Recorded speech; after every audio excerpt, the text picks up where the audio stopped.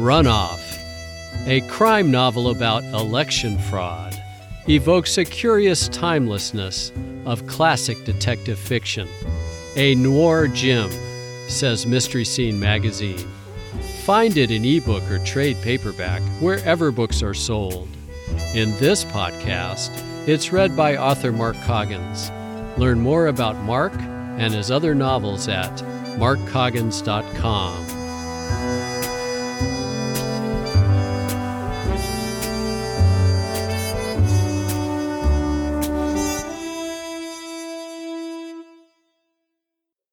Chapter 9. The Green Berets. The New College of California was located on Valencia in the Mission District of San Francisco, and from the looks of things, didn't have 1,000th of the endowment of Stanford University.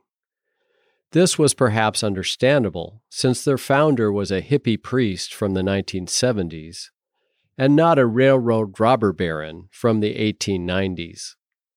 Situated in an area with commercial businesses that ran the gamut from a hat shop to a garage to Pond's Oriental Restaurant, the college was housed in a pair of fake English Tudors on opposite sides of the street.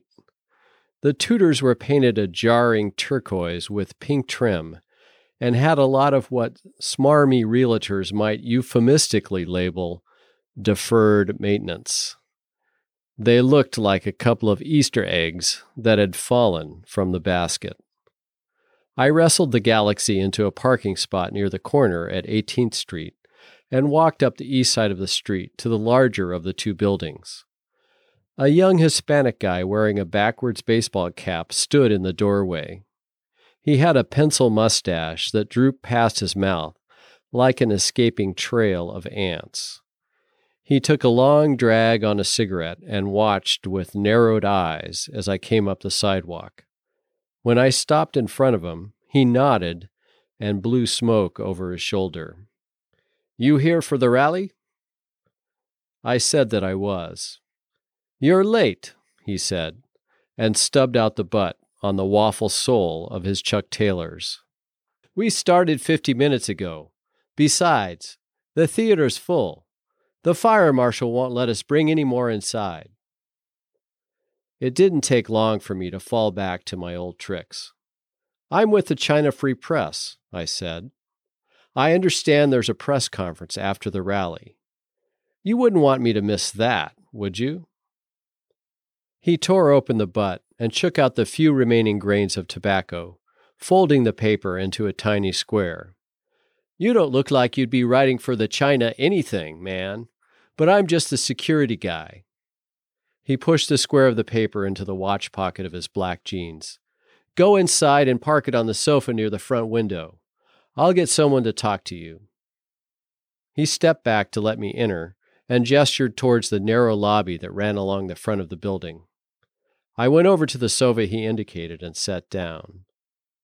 The arched ceiling above me was crisscrossed by oak half-timbers, and I could see fixtures where chandeliers once hung.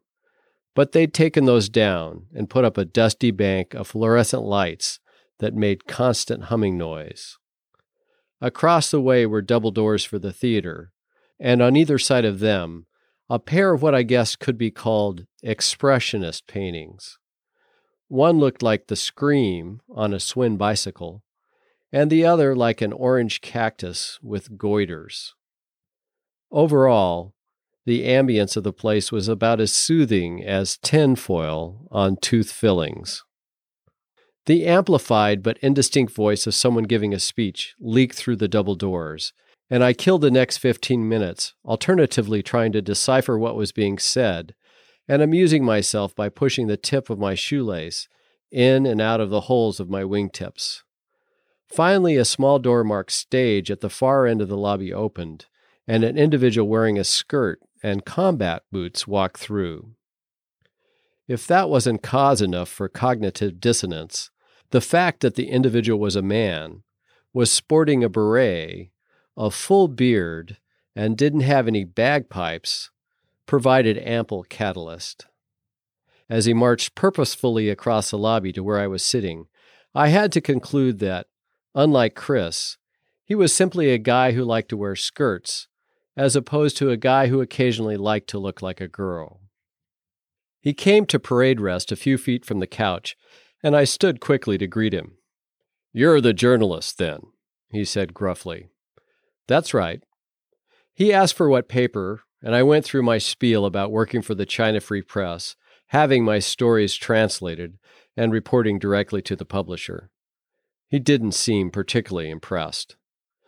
"We haven't had much coverage of our candidate by the Chinese language papers," he said. "You haven't had many rallies in Chinatown either." He frowned and combed his fingers through the front of his strawberry-colored beard. "True enough. I'm still not sure we can let you in. You're not on the press roster. I'm going to have to kick this upstairs." He pulled a walkie-talkie out of a bag-like thing that could only be referred to as a purse and strolled out of earshot. He spoke briefly, listened for what seemed like an interminable time, and then nodded his head sharply. As he walked back my direction, I could hear him say, "Understood, on a choke chain," before he clicked off. He shoved the walkie-talkie back into his bag.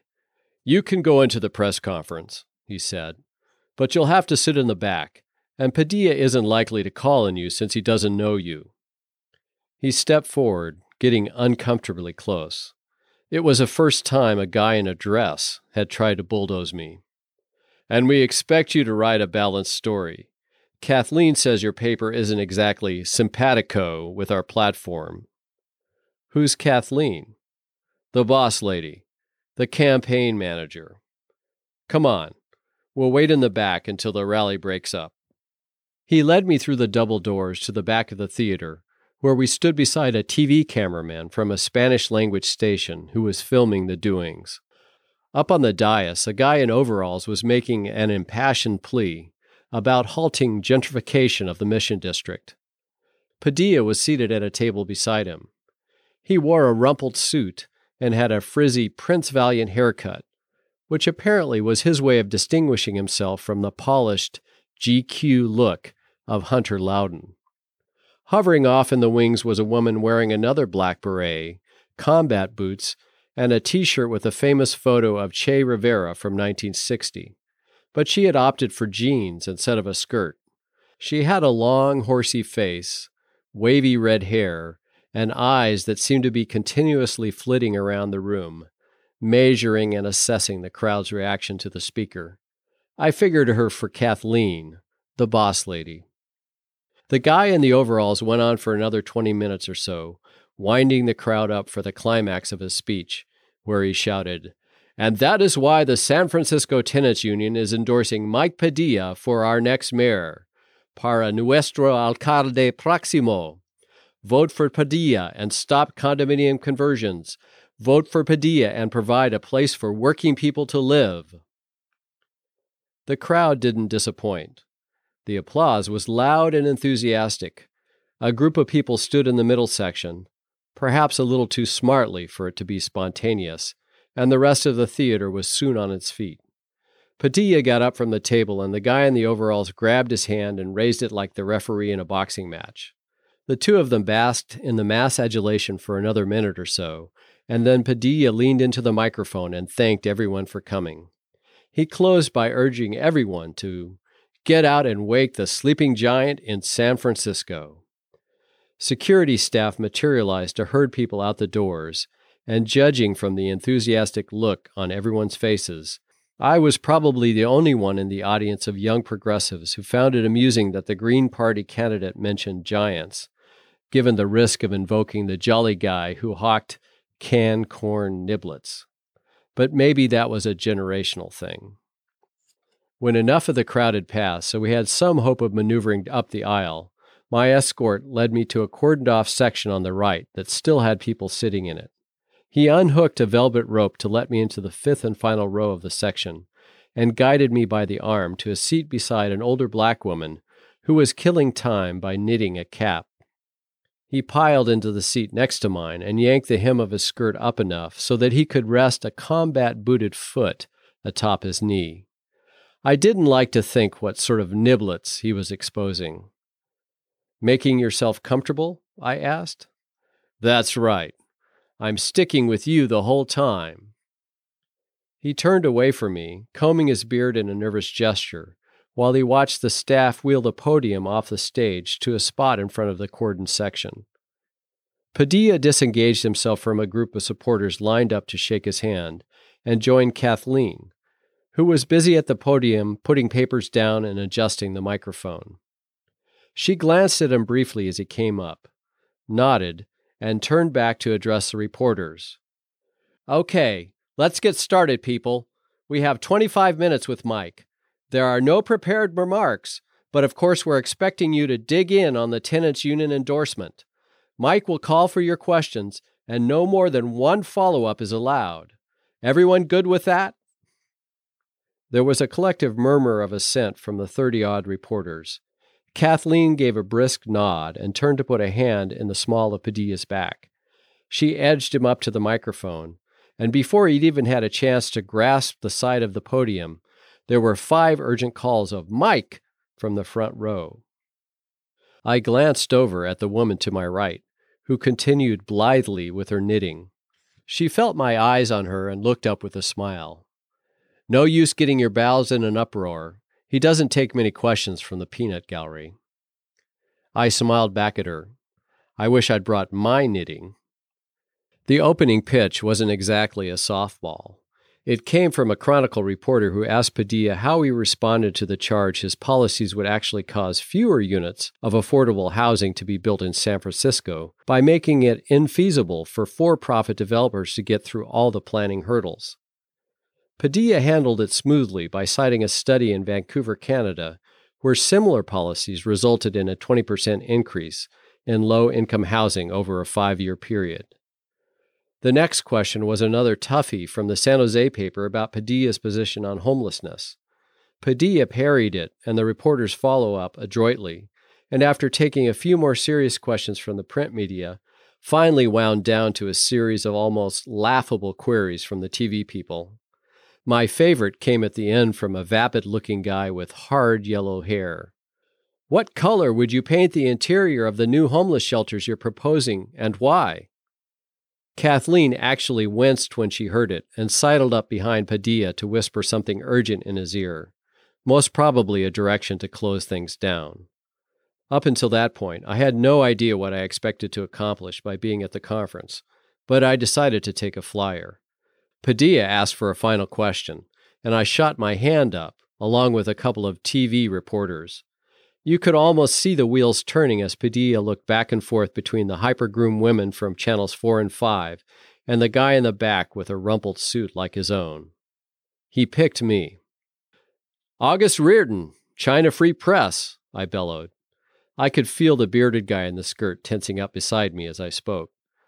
Some in the Chinese community have expressed concern about the legitimacy of the results of the general election due to the use of touchscreen voting technology.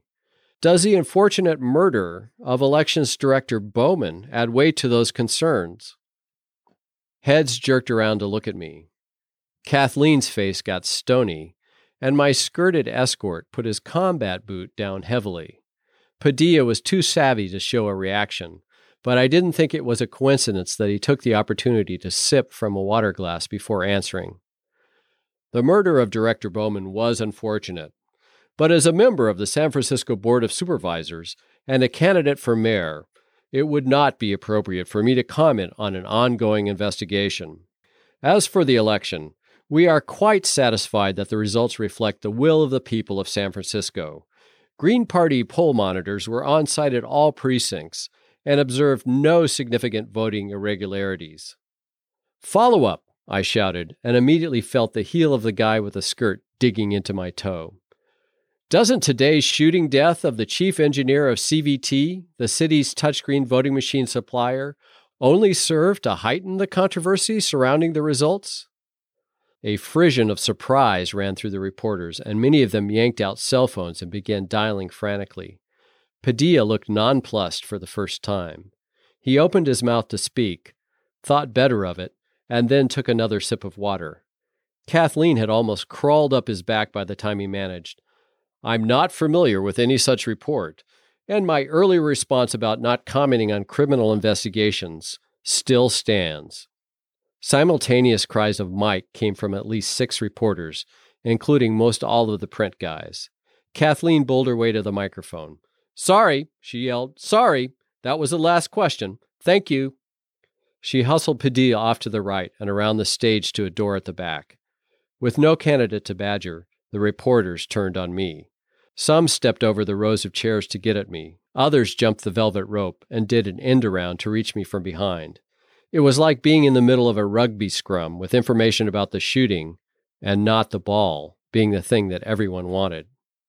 I gave a brief explanation, leaving out the fact that I was a shooter, answered a few shouted questions, and then abruptly twisted out of my seat. The guy in the skirt grabbed for me, but I managed to avoid him. I made it under the velvet rope, out the back of the theater, and almost through the front door of the school when I felt a hand dig into my shoulder. "Hold it!" I turned to find Che Rivera and Kathleen staring at me. Che looked friendlier.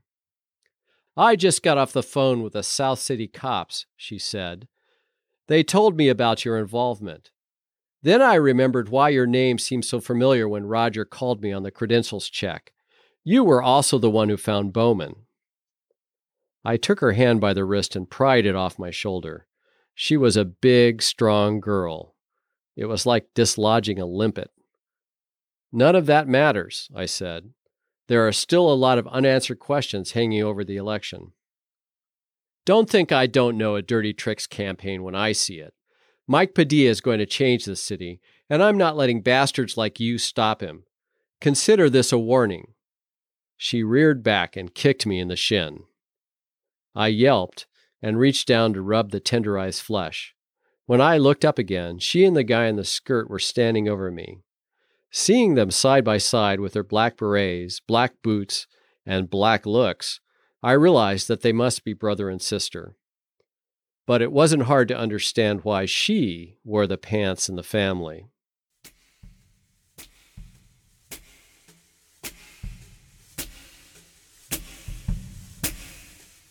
You have been listening to Run Off, a book hard-boiled great James Crumley described as a smart, funny, spooky, often touching, always entertaining romp. Find it in ebook or trade paperback wherever books are sold. In this podcast, it's read by author Mark Coggins. Learn more about Mark and his other novels at markcoggins.com.